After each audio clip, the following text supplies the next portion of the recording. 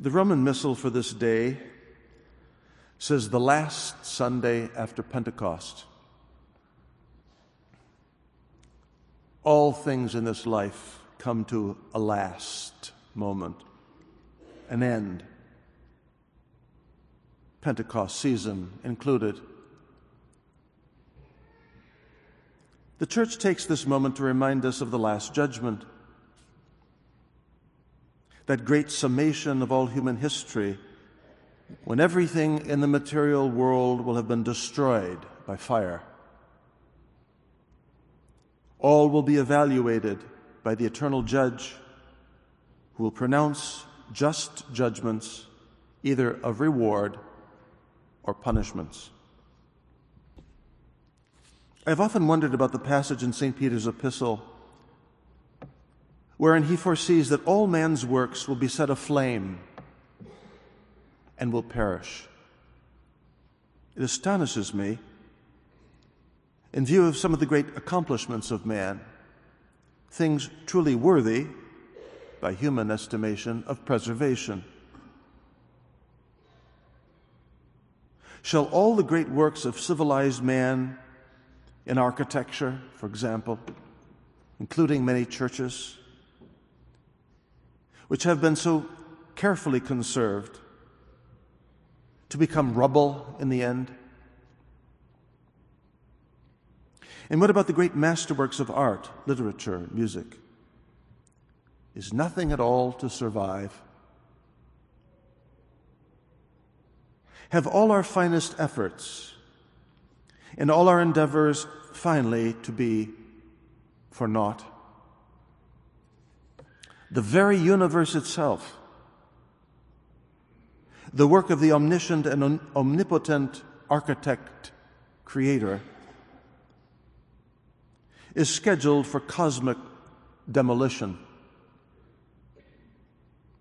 though with some unknown form of reconstruction. It makes one wonder about the futility of things. All things are vanity, to quote the Scripture. But I must say that it instills terror in my mortal frame to think about this. It also dramatizes the lasting importance of moral and spiritual goods, the things which alone will survive the general destruction. This means that all the busy work which so engages most men will mean nothing apart from their moral significance. And thus, the humble, pious prayers of a poor and aged woman before the Blessed Sacrament will appear as golden in the end, while all the great world events and works will weigh as nothing on the scales. The Last Judgment puts value of a transcendent kind on everything, making us revalue all our values. This religious perspective of that end time should so profoundly affect and penetrate our Christian consciousness as to make us people of a different sort from the rest of ignorant humanity. And yet, there's seemingly little difference between them. We Catholic Christians have learned to think and to get along rather well with those who have little or no faith and whose preoccupying business is to keep moving, which is to say, to remain distracted and unconcerned over the inevitable and final outcome of things. Truly, this is an absurd way for us to live. As if there were no judgment, as if things will always be the same, or perhaps always get better or worse within the present scheme of things, but never to come to a final stop. for a definite exposure and review, and with the eternal destination of unsurpassed happiness or irreversible wretchedness. What these truths move me to do is to want to become ever more concentrated in my spiritual pursuits. I want to make goodness count all the more, and to spend my life's hours in amassing that proverbial treasure which can never be diminished or lost. I want to know God, to be more familiar with Him in conversation, and to do all the good that I can. Surely, I still feel the tug and lure of sin and its blandishments. But I have become more determined, more concentrated in my thinking, and more circumscribed in my endeavors. About this, I wish to quote the epistle, which gives us direction.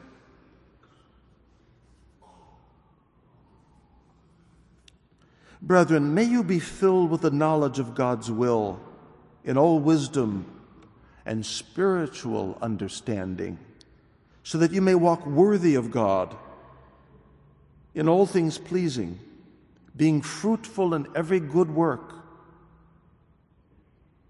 and increasing in the knowledge of God, strengthened with all might according to the power of His glory, in all patience and long-suffering with joy. As we are witnessing the spiraling down of so much that we once cherished in our lives, whether in the church or in civil life, we ought to become more convinced of the providence of God, which perhaps by these very means of dissolution is recalling mankind to the basic truths of the vanity of all things here below and the everlasting significance of the things of faith.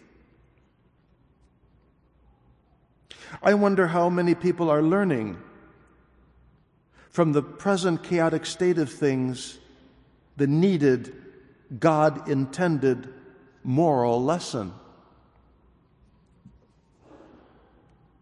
While we cannot and should not disengage from necessary engagement with the world, doing our assigned duties, we ought to be concentrating our efforts ever more on becoming a holy people, one by one, individually, remaining faithful in this unhealthy, that's the meaning of insane, unhealthy, this unhealthy time, to have a right estimation about what's happening in the world and of all the things we spend so much of our time doing. What profit will all our life have been in the end when the just judge will appear? This is the lesson of the gospel, as well as the lesson, I believe, of the moral and spiritual revolution taking place in our day by the permissive will of God. I have always maintained that we need to keep our calm when turmoil threatens the spiritual good of our souls. In the words of the introit of this Mass, I think thoughts of peace, not of affliction.